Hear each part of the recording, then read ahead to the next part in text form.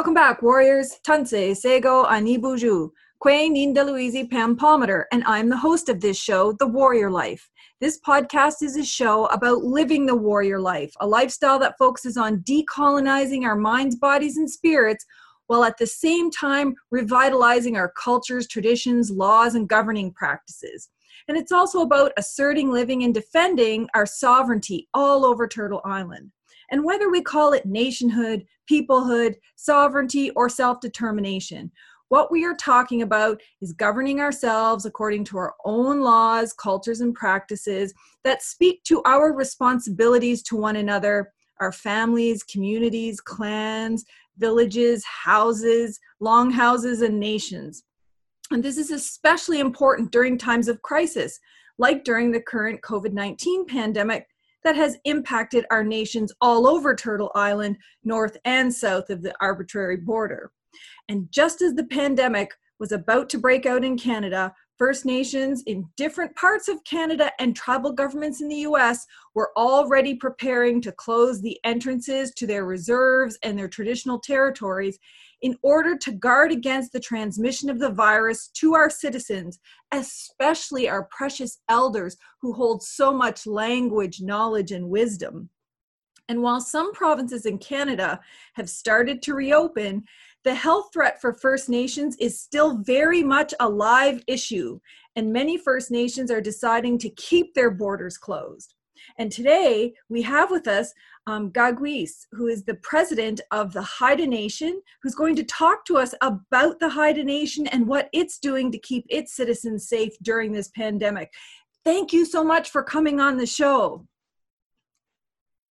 Hi, Pamela. It's an honor to be speaking with you today, a woman of high esteem.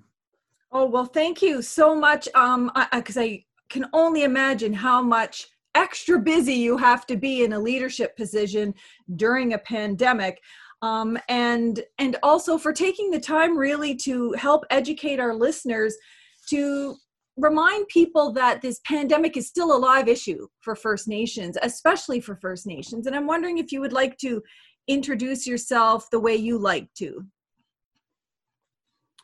Sure, Pamela. I'll keep it brief, but I'd just like to say, Singait La. Good day to your listeners. Gagwis, Hanudi Kigaga.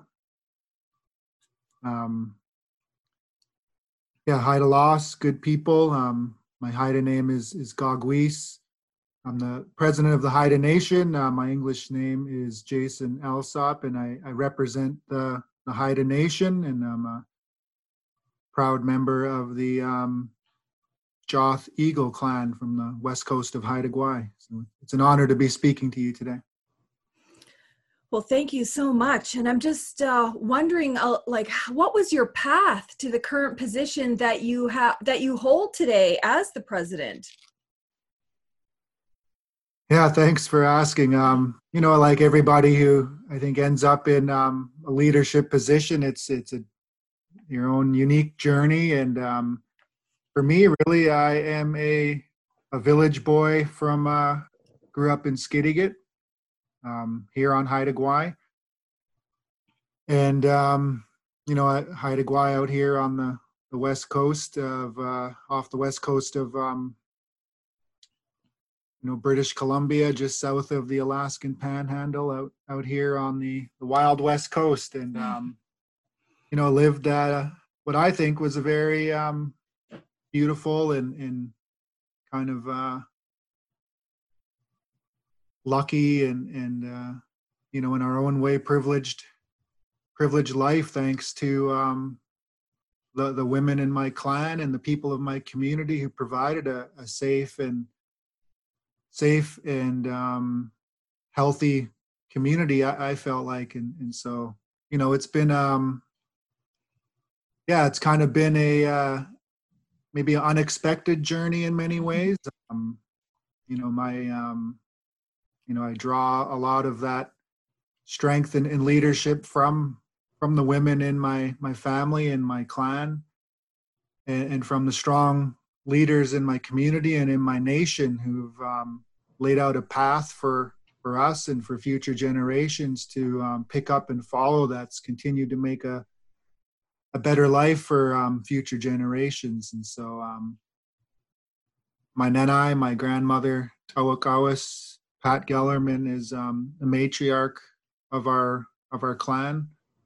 One of the leaders of our clan and our clan system, and she really, grew up with her mother and really connected in a lot to the old ways, but also, was one of those who, bridged into this new way of life that we've learned and inherited, the good and the bad. But been fortunate that she was one of those lucky people that didn't go to residential school.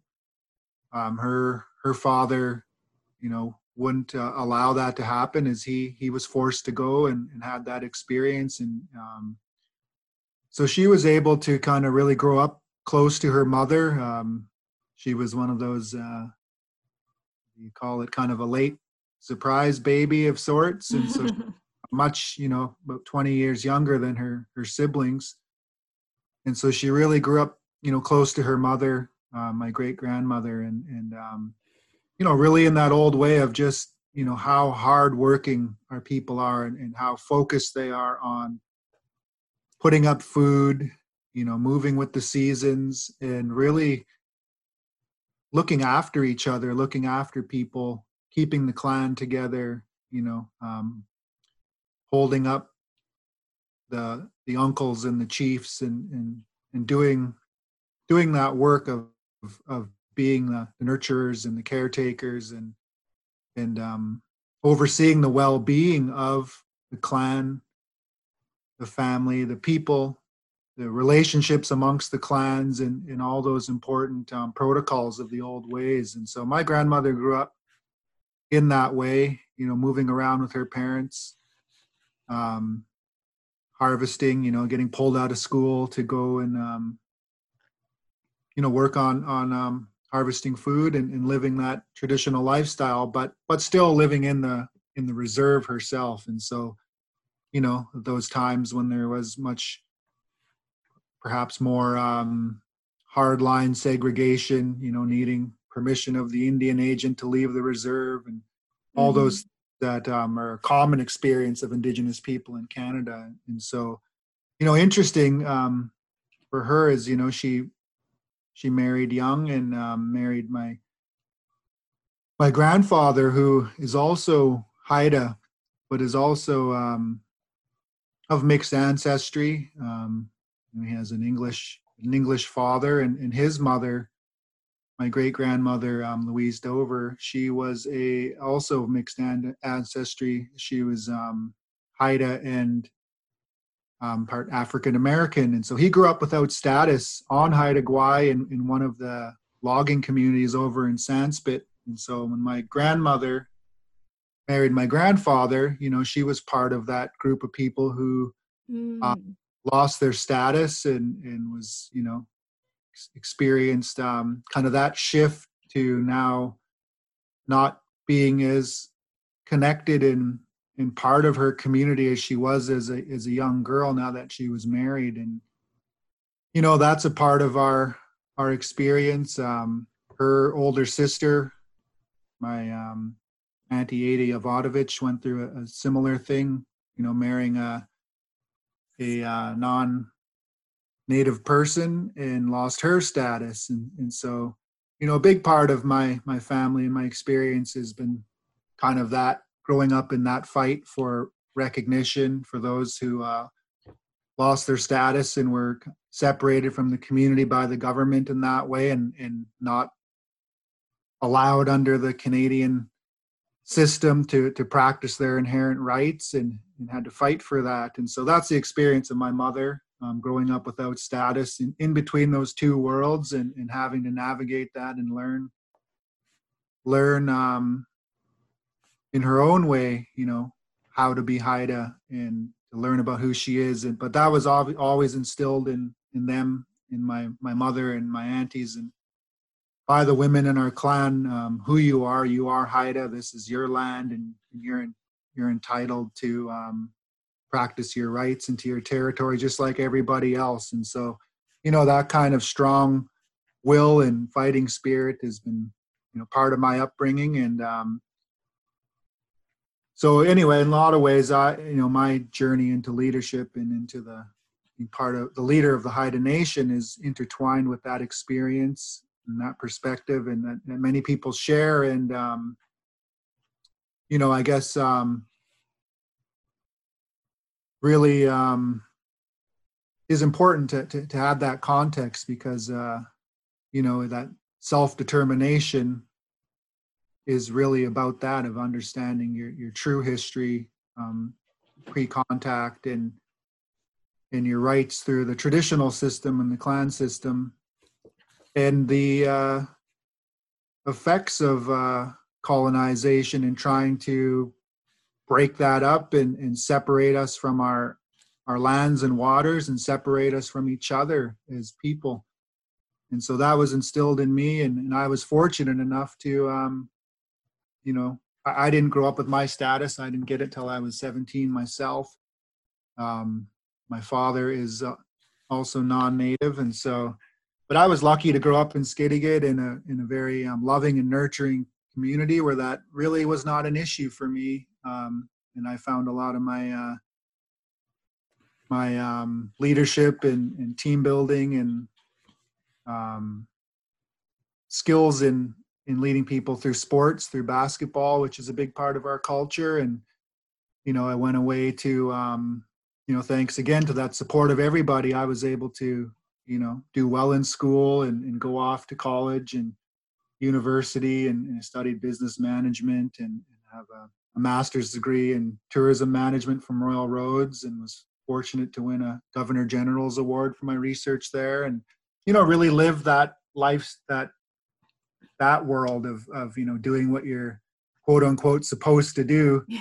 But in a lot of ways, so focused on the sports and the education and community life that, maybe not as much of the traditional way. So I've been on my own journey of, not traditional, but in terms of food gathering and that stuff, kind of rediscovering that myself. And anyway, long story short, I guess, is just, that's kind of what shaped me, and my path into leadership is, after this growing up in the community, growing up within this nation governance structure that was created. I was raised in a way where there is that responsibility to, get that education, to come back and apply that and use that to keep moving us forward. And, my mother, my grandmother, my aunties, family members were part of the stand at Othley Gwai, Lyle Island, back in 1985. That really, I think, solidified us as a nation and really helped boost up our governance and the momentum that continues to carry on into today. That when we all work together and we all remember who we are and stand up for ourselves and stay committed to that, reclaiming our rightful place here and being organized and disciplined, that, we are on this path back to where we're supposed to be and truly governing all of our lands and waters. And just so grateful for all of those who came before me, the ancestors, the leaders, and everybody at all levels who've contributed to creating this beautiful system for the Council of the Haida Nation, where, we have our own constitution that weaves us all together, all the levels of our governance. Our village councils are part of our constitution, and their roles and responsibilities are defined. Our hereditary chiefs council and the hereditary leaders, they're part of that constitution, and the elected council of the Haida Nation. And so, over the years, with the displacement of our people from our traditional territories, all of, and the impacts of smallpox and colonization, our population went from estimates of around, 20,000 down to, I think around 600 people at one point. And just living in Skidegate in Old Masset, from having villages all around Haida Gwaii.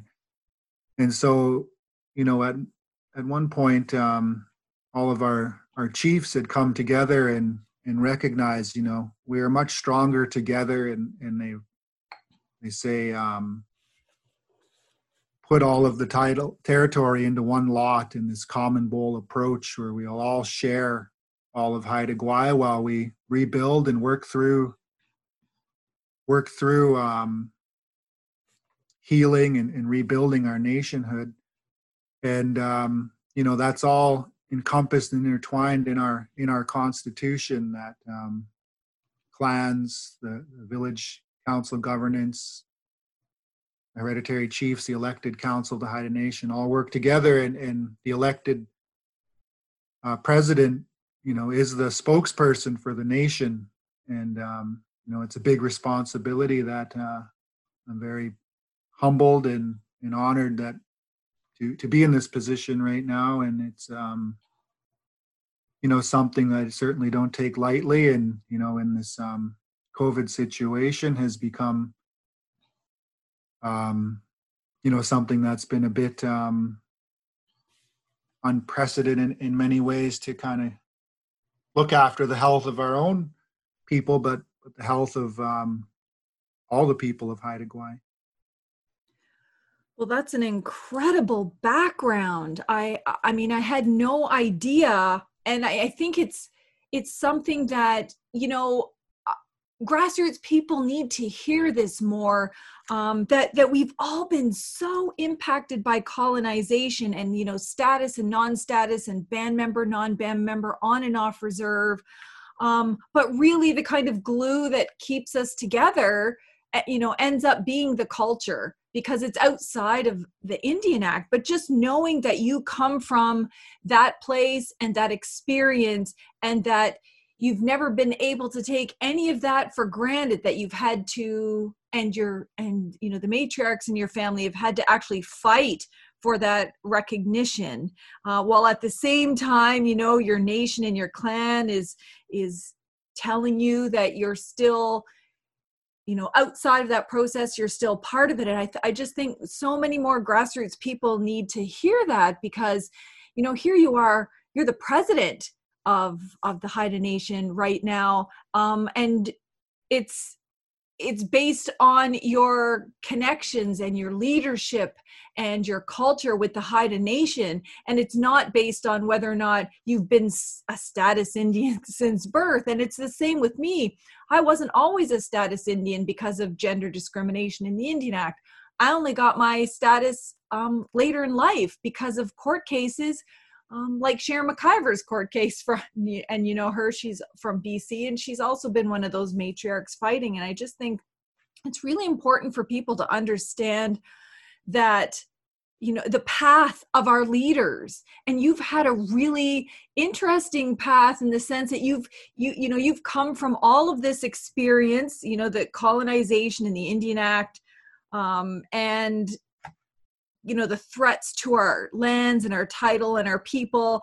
But you've also been able to move forward in both, like the culture, your connections to your clan, and that kind of traditional education, while also moving with a formal education, in business and tourism and sports. Of course, sports is one of the most amazing things. We always had sports traditionally, but in terms of what it does for people, in terms of discipline and teamwork, and even just your basic health.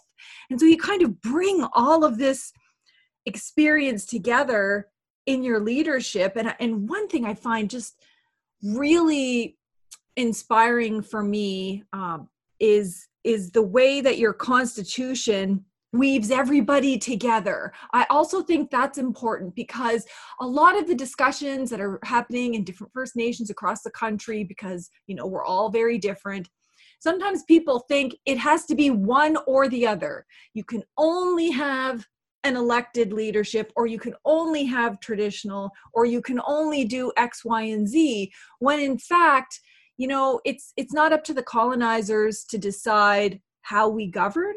And you're an example of, you know, everybody's just going to come together in this way, and we're going to try to, you know, make everything work for us and heal and rebuild and re-strengthen. And I think that's really, really powerful, because it places you in a unique position with regards to defending your lands and waters, defending your rights, asserting your rights, and also protecting your people.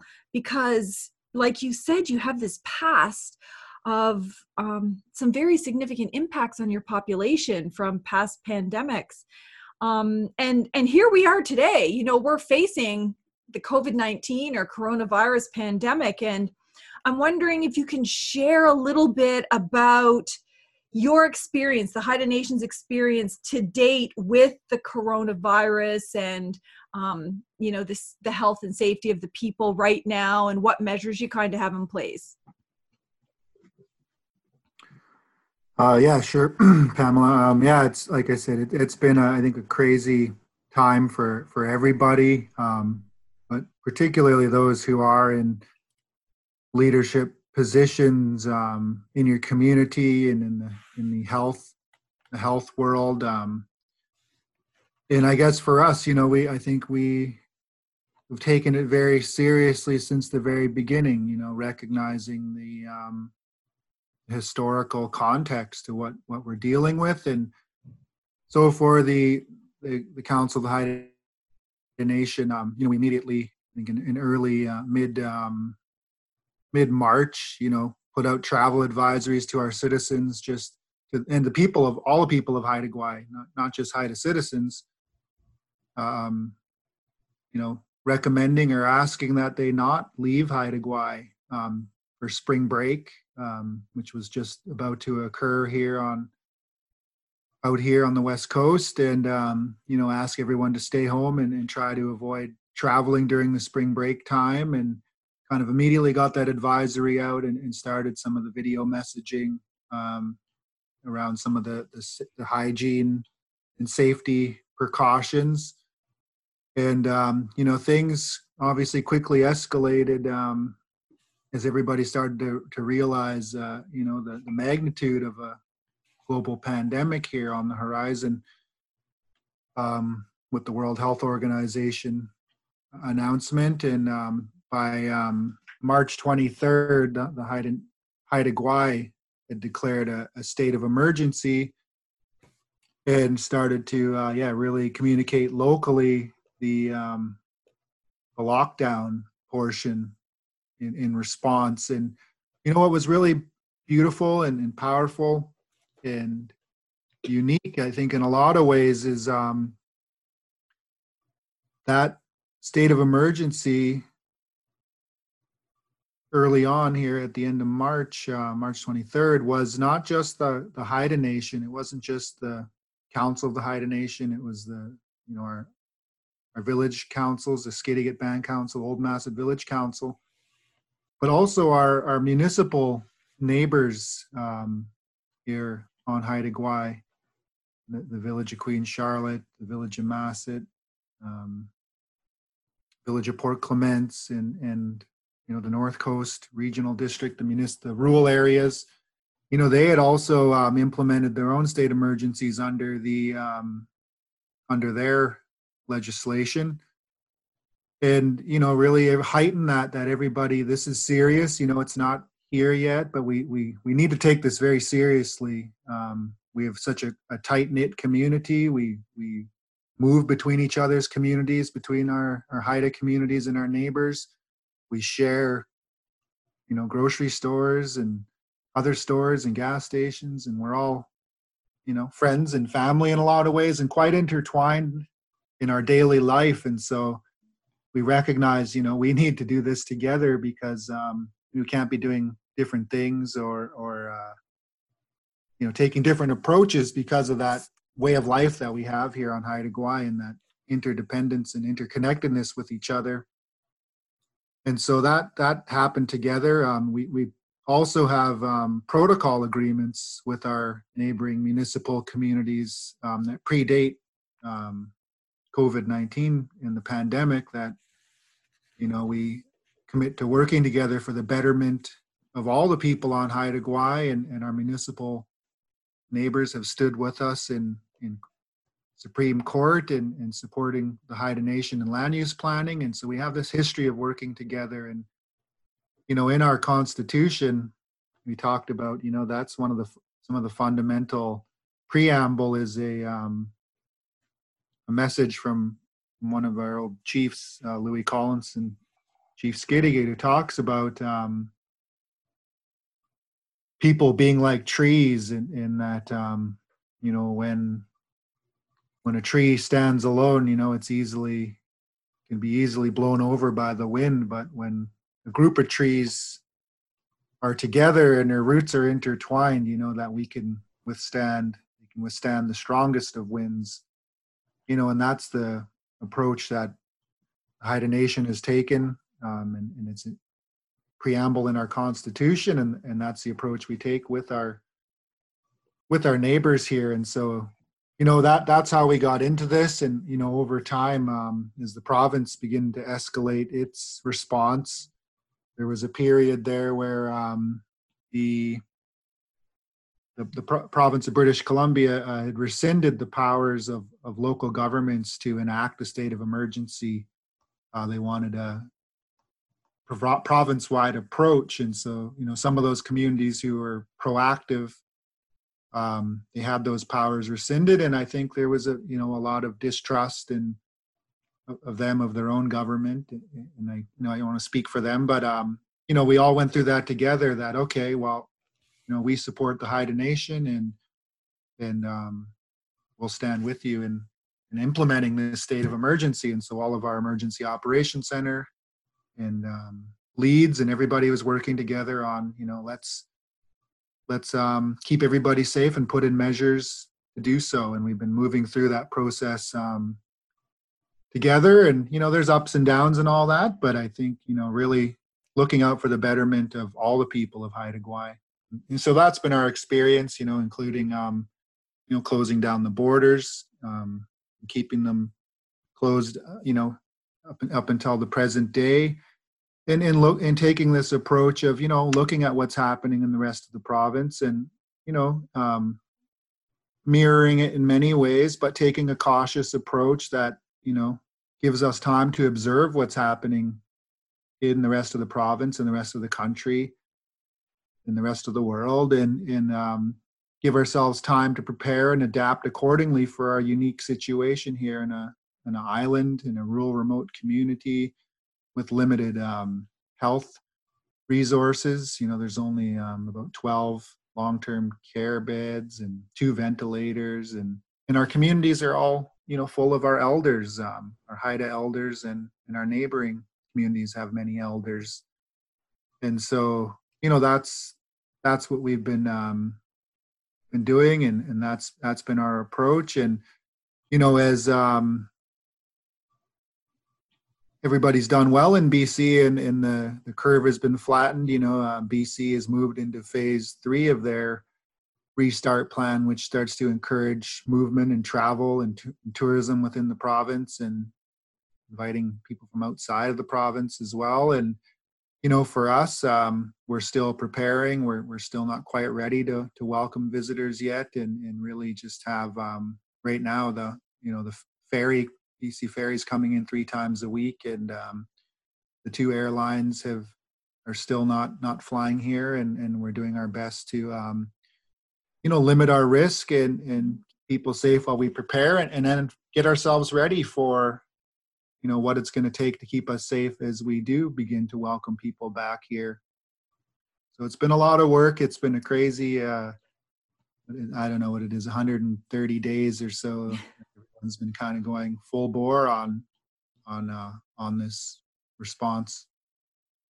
Well, it seems to be, the same across the country in terms of the approach that First Nations take. It really has to be tailored to the local circumstance. I mean, take for example in Ontario, the province of Ontario, they've moved to stage 3 in some parts of the province, but not in other parts of the province, like the Greater Toronto Area, for example, because the infection rates are at, such a level. And it's the same, we also have issues of making sure that the borders are closed from certain high traffic, cottage areas that are near First Nations that would use up local resources or, potentially contaminate. So I'm wondering what your thoughts are about, provinces doing a province-wide kind of measure versus working with different regions and provinces and different First Nations and localities to make sure that whatever stage they go to is more regional, more of a regional approach as opposed to just like one size fits all.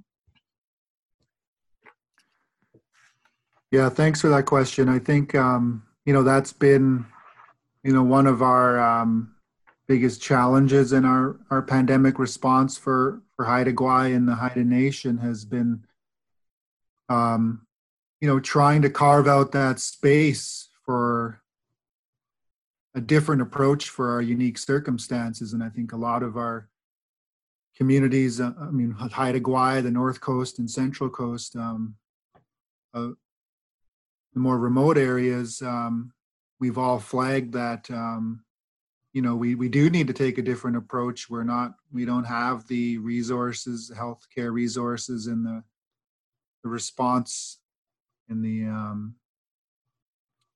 access to personal protective equipment and cleaning and training and all the things that maybe are more accessible in the urban areas and the Lower Mainland of BC, and been trying to communicate that and work with the provincial government throughout this. And each time there has been a shift in provincial health orders, we've been trying to communicate our concerns and unique circumstances. And it's been it's been a challenging situation. On one hand, we're very proud and grateful of everybody in BC for being so disciplined and us doing very well compared to other provinces and other major cities. The risk was very high that things could have gone the other way, but everybody took this very seriously. Provincial Health Officer Dr. Henry, everyone has a great deal of respect for her and her work and her approach, and there's no arguing with the success of the province of BC. And we've been very respectful and clear of that throughout this process and grateful. And I think, one of the challenges we ran into early on, though, is, it's based on a lot of trust of individual citizens, of British Columbians, to just listen and follow the rules. And there's provincial health orders in place, but not necessarily hard enforcement or systems to monitor whether they're being adhered to, which, we've taken up on the ground to make sure that people were following even BC's orders early on with the travel restrictions. I think, it happened in March into April.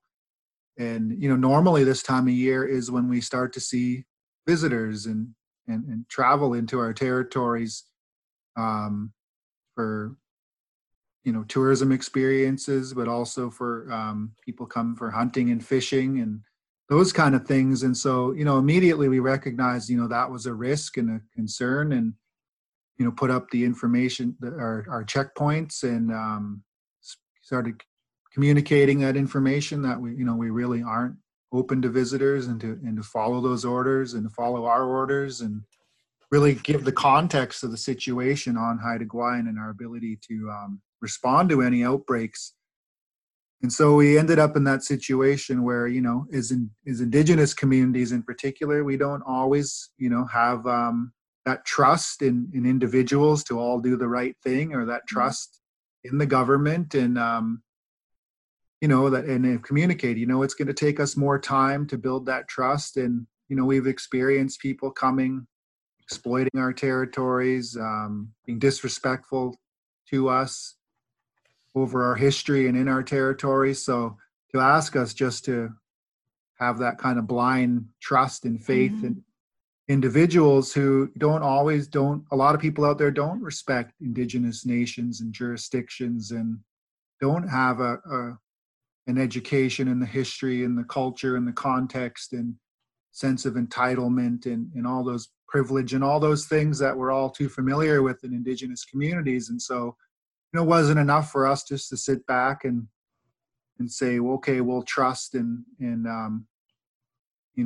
we're all going to stay home and stay in the reserve and stay in our communities and be safe while we see, people from outside coming and moving around and feeling like potentially, this is a place that's safe and that they could come and play, while we're all taking this very seriously in our community. And people have been, we've lost people throughout this pandemic, and we haven't been able to gather properly for funerals and for mourning and to feast and all those things that are so important part of our culture, to even hug your grandmother, be with your own family members, and to have people coming for leisure or coming for whatever reason, was a real considered disrespectful. And we just wanted to make sure that we were taking all the measures we could to try to create our own little bubble so that we could try to get back to a little bit of normal life, and for our own well-being, and for our elders and our people to not feel, again, held hostage in your own community and in your home out of fear of people coming who maybe aren't taking this as seriously as we are. Well, I think those are like such good points for people to understand, because when it comes to a pandemic, although we would love to just trust everybody and assume that everyone is going to follow the rules and no one's going to travel if they're sick and, do all the right hygiene, we know that that's not the case. We know that there are people who, even for themselves, don't believe in masks. They don't believe in the pandemic. They're trying to skirt the rules. And that in and of itself, even aside from the fact that this is Indigenous territory, it poses a significant risk, literally at a time when we're all closed in our houses. And like you said, we can't go see our grandparents and have feasts and funerals for the sake of protecting one another. It would make no sense then to allow tons and tons and tons of people to come in and increase that risk when everybody's already doing their part to not have that risk. And I mean, we only have to look at the United States as an example. They have a certain rate of infections. They open up the beaches. A week later, their infections skyrocket. It's because you can't assume that people are always going to follow the rules. And then there's people who blatantly, don't follow those rules. But it's even just the way in which the provinces, federal governments, or others like in the US weigh economics over health. So opening up all these flights to full flights now, we had everybody's COVID numbers were going down, and now we have more than 26 flights in the last week that multiple rows of people have been infected with COVID. So imagine, just one group of tourists coming into your territory, and only one needs to have it, and only one needs to be in contact. And then that's a potential risk.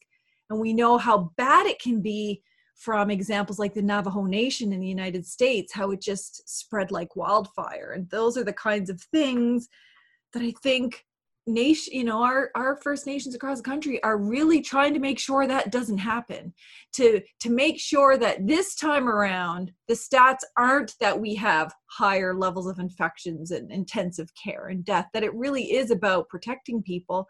And I'm sure that for you, there must also be some economic impact. This isn't just about health. So when you make these decisions, you're making them from a place of responsibility, knowing that everybody has to sacrifice both personally and economically to protect everyone. And I'm sure this is must have had a bit of an economic impact on your nation as well. Yeah, for sure, Pamela. Like, I think, that's one of the things needs to be acknowledged is, in this case, we're putting health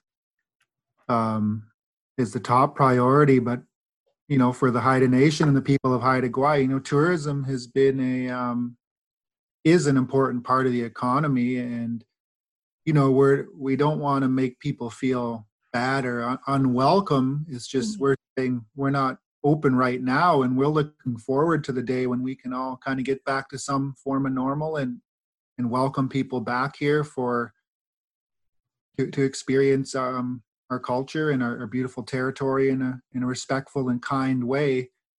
However, when people are in this place of concern and fear and anxiety, it's just not really the time or place for that experience. And our communities have invested heavily in transitioning the economy into tourism, trying to transition from more of the resource extraction industries to tourism. And, here for the Haida Nation, for our businesses, we have a number of tourism businesses, Haida House at Tallel, and we've been working on a new resort in Old Masset and new cabins, and looking to expand this year some of our assets and for our communities. Old Masset is invested in cabins and accommodation out at High Ellen, the Toe Hill area, and Skidegate as the world-renowned Haida Heritage Center at Kailnagai and Haida Gwaii Museum, and Gwaii is one of the highest rated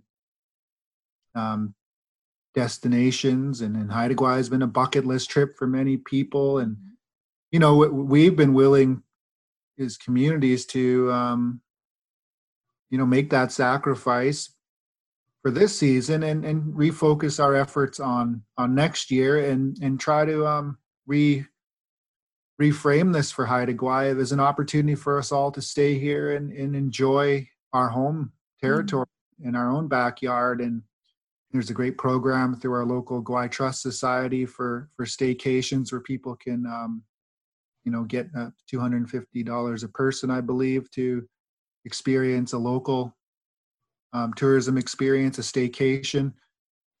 And so, all of our, so many of our local businesses and business owners have, they were very proactive early on, shutting down even before being ordered to, and have been respective of the measures and respective of the Haida Nation jurisdiction, and recognize, that tourism as a business requires the support of the community and the social license, and that to provide the kind of experience that's memorable and that has people coming back for. And we've been willing to make that sacrifice at a community level. However, as BC moved into phase 3 of their plan, I think that we started to run into these challenges with some of the remote luxury sport fishing resorts. So with phase 3 of BC allows the opening of resorts along with tourism and travel within the province. And so, those businesses, some of those businesses, have pushed, for an opening against our jurisdiction, against our measures. And, a couple of them have opened and started to bring in guests, which is causing a great deal of concern in the community, and has to many has been a great sign of disrespect that at this time in a global health pandemic that these businesses that have been operating for 20, 30 years and have I think generated significant wealth off of this territory in our homeland are unable to sacrifice for one season for the out of respect for Haida Gwaii, out of respect for the Haida Nation, and for the people, to kind of have that peace of mind after all of this, I guess in a lot of ways is trauma, and connected to historical traumas as well, to have those from outside once again kind of just pushing and feeling entitled and privileged, and as though they have a greater right than those of the true rights and title holders of the territory. Well, and I guess that's just another reason why, exercising self-determination and governance over your territory for the collective benefit of everybody, both, Haida Nation citizens, but also your local neighbors and businesses, municipalities and residents. It seems like for the most part, everybody's working together. It's just, there's always going to be exceptions of like this example you just mentioned of people who aren't respecting rights of the territory that they're in, because those rights are, have not been ceded, and you're the ones that are the true governing force. And just kind of as a follow-up to that, I've seen some media articles about Haida matriarchs out on the land, and different statements saying that they're out there to protect the land, to make sure that that tourism is closed for the season. I'm just wondering if you can talk a little bit about that. Like, what is their role out there in the larger context of you closing non-resident leisure travel on Haida Gwaii? Yeah, the Daughters of the River have put out their statement, and their look, reoccupying one of our, our traditional camps and our traditional territory, and really wanting to be out there and have a presence and make sure that those visitors who are coming, as part of those opening of Queen Charlotte Lodge, are well aware that Haida Gwaii is still in a state of emergency, and at this time they're not welcome. And there's others who've been out food fishing. Food sovereignty has been a big push throughout this pandemic. Everybody recognizing that some of these food distribution systems and these things could start to fall apart, and food sovereignty and looking after ourselves in that way is of utmost importance right now, and a great opportunity to take a proactive approach to that, and to have, I think, people coming in to fish for fun, and to come for their own pleasure at a time when people are struggling and people are concerned about their future, and these people obviously have the means and the wealth to look after themselves throughout the challenging times ahead. And for a lot of our people, we still struggle and have issues with poverty, and the salmon have looked after us for thousands of years, and at this time some of our sockeye rivers have been closed due to low population, low stocks, and so the Chinook fishery out there is one of the important food sources. And so I think in a lot of ways, as you've seen with the pandemic and what we've seen around the world with the Black Lives Matter movement, that this is all quite a opportunistic time as well for people to feel empowered and to speak out against kind of those issues of privilege and systematic oppression and racism that in a lot of ways this feels like to people. And so for the Council of the Haida Nation, a lot of our dialogue and work has been centered on COVID safety, and that is, I think, where the Daughters of the Rivers are focused. But there's no denying there's an underlying movement going on, and to many people, after being stuck inside, wanting to get back out and occupy your territories and get back to being food secure and food sovereign and looking after yourself has all been part of this COVID-19 response, and wanting to feel good and do that in a good way without feeling concern around visitors coming in and COVID-19. And I think so all of that's in the mix. It's quite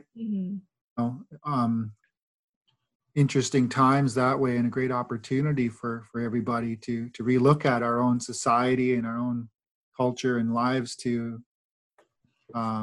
improve things. And I think that's a lot of what people are experiencing and feeling right now. And it's been a challenging and exciting times. And one of the things that I think we're also dealing with in terms of that bigger issue of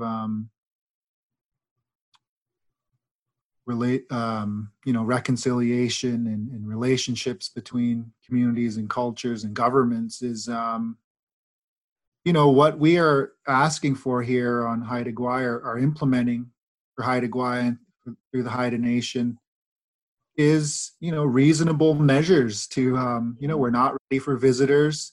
Many of the measures we've put in place are similar to other provinces and territories and other countries. And we're not being unreasonable people here. We're just trying to look after the health of our communities, the health of our islands, in the well-being of all, and that includes your physical health, your mental health, having psychological safety in your own territory, and to have helicopters flying in over your town, bringing people in from who knows where, and not having that level of safety overall, is having impacts on our people. And so, I think all of that is kind of welling up right now. And, it could be a bit of a reawakening, I think, for people as well, as we've been seeing happen around the world. Well, yeah, and I'm really glad you mentioned the whole, mental health and well-being aspect of it, because it's hard enough for many people being in a pandemic. It's hard enough when family life and work life and, our cultural life is so significantly interrupted. And that can cause a great deal of anxiety and upset. And then think about people who already struggle with some mental health issues, and then to add that on top of it. But then to have the added stress and worry of, like you said, helicopters coming in, and you don't know who's coming in, where they're going to be, if that's going to expose you or your grandmother or your family, to the pandemic, despite all of your great work to stop that from happening. That's added stress that doesn't need to be there. And I think that's something that hasn't really been talked about. It hasn't really been acknowledged, but it's already difficult, especially for Native peoples who are already in a context of racism and violence and discrimination and impoverishment, all from Canada's colonial history and its ongoing genocidal present. And so I think that that speaks a lot to your measures. And I think ultimately that's what self-determination is. You decide collectively with your own governance structures, with your own people, what's safe and reasonable for Haida.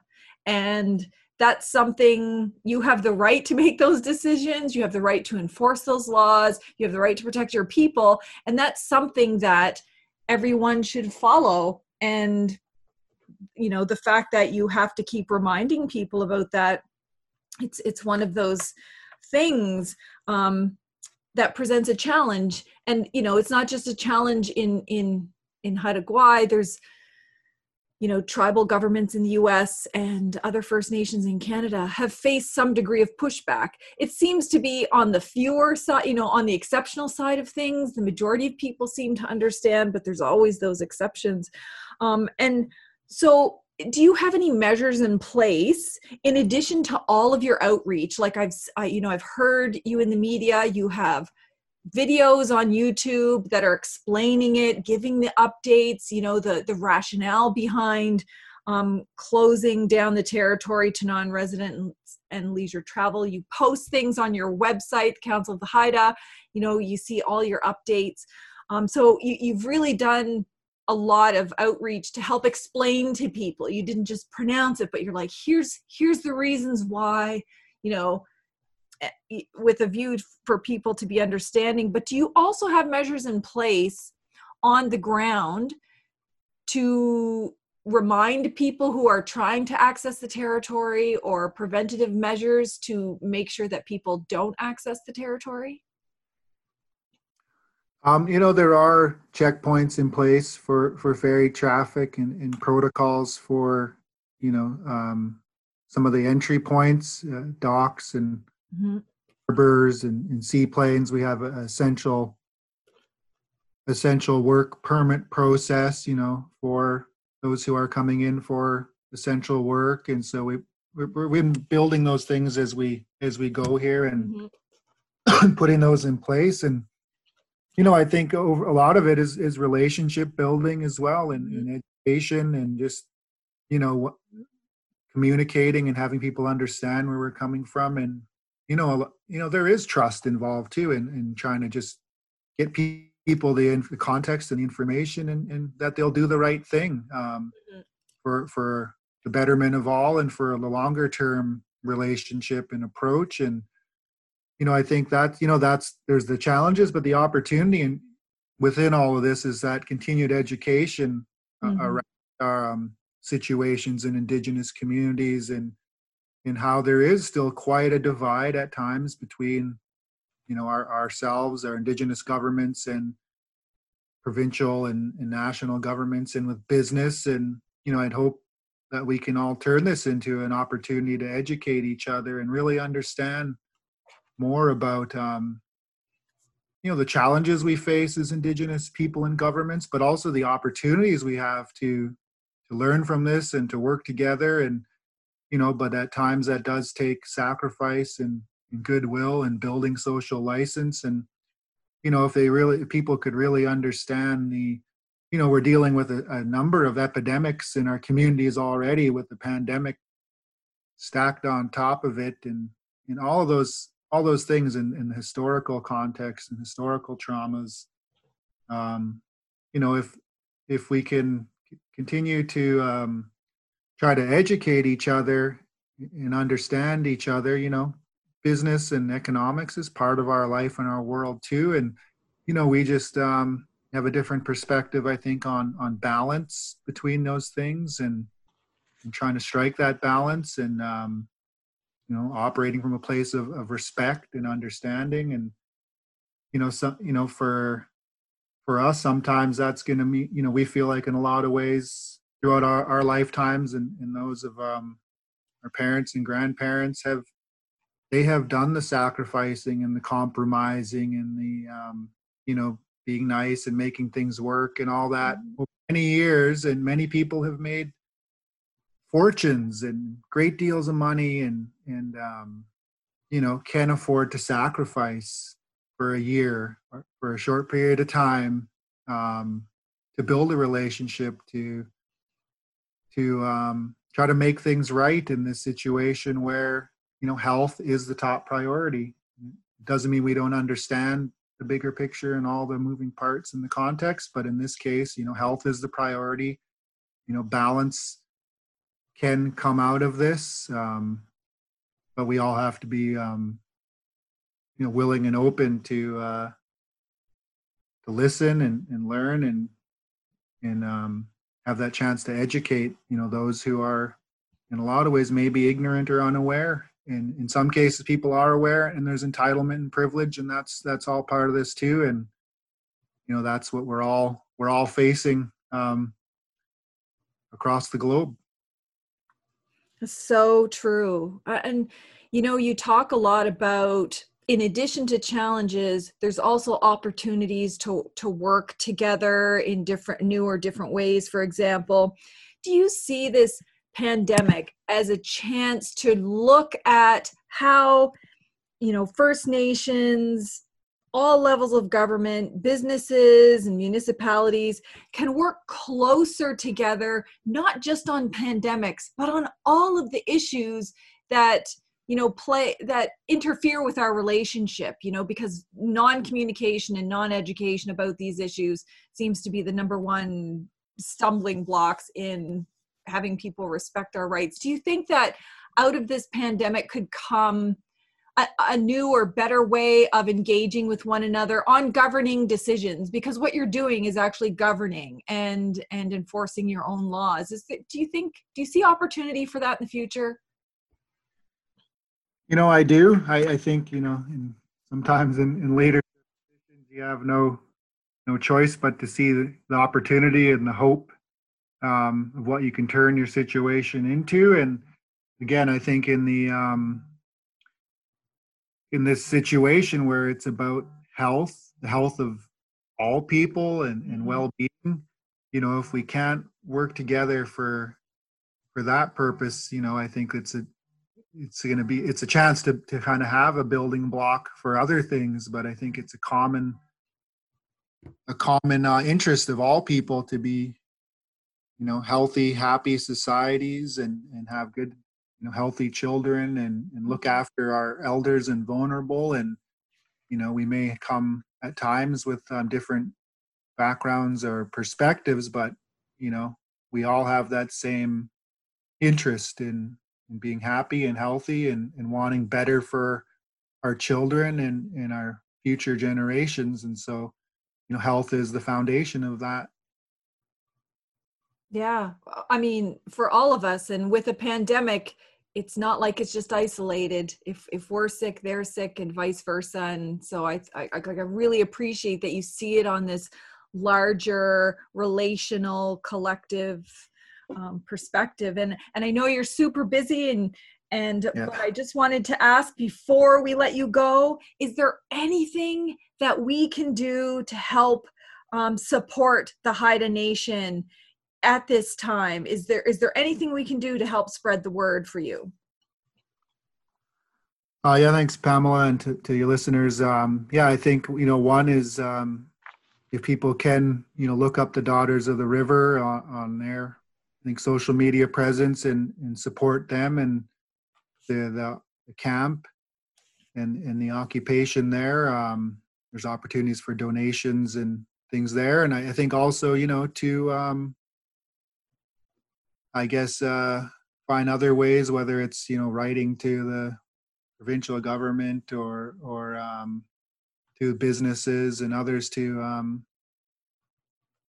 let them know that you support the Haida Nation's jurisdiction, you support what's happening on Haida Gwaii, and just spread that word as much as you can. As, I think at times, in the way these stories get presented,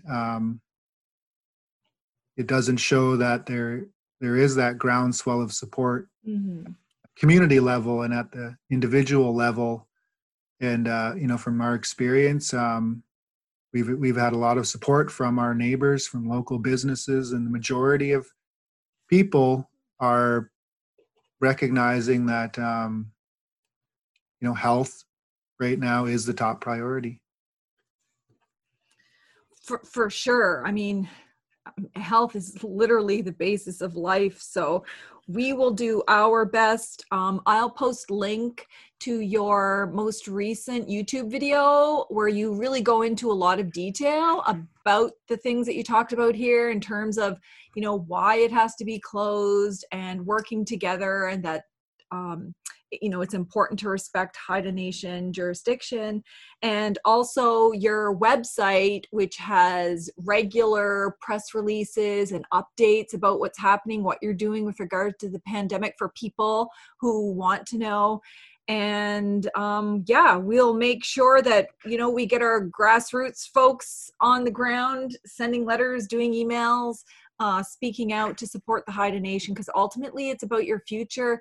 It's about the safety of your elders. It's about the governance of your territories, and making sure that everybody is healthy and happy and secure. And we want to do whatever we can to support that. So thank you so much for sharing all of your knowledge and this important background, and really reinforcing how important it is for everybody to respect the laws of the Haida, and, you know, protecting the health and well-being of everybody, including neighbors. I really appreciate your perspective and taking so much time. Okay, Hawa, Pamela, and take care and be well. Thank you so much. And thank you to all of the Warrior Life podcast listeners for tuning in. I'll make sure to post all of these links so you can stay up to date. If you like this episode, please consider supporting it by subscribing, liking, and most importantly, sharing the episode and making sure it has a wide reach, especially with other activists, so we can put the pressure on to support the Haida. We really need everyone's help on this issue. And don't forget, we also have a new podcast for kids, and it's called Warrior Kids, where we celebrate everything Indigenous, educate about Native rights, and we help bring kids of all backgrounds together to become warriors for social justice and earth justice and doing good in the world. You can access this podcast everywhere that there is a podcast app. You can follow my social media. Till next time, keep living a warrior life. Walaaliag.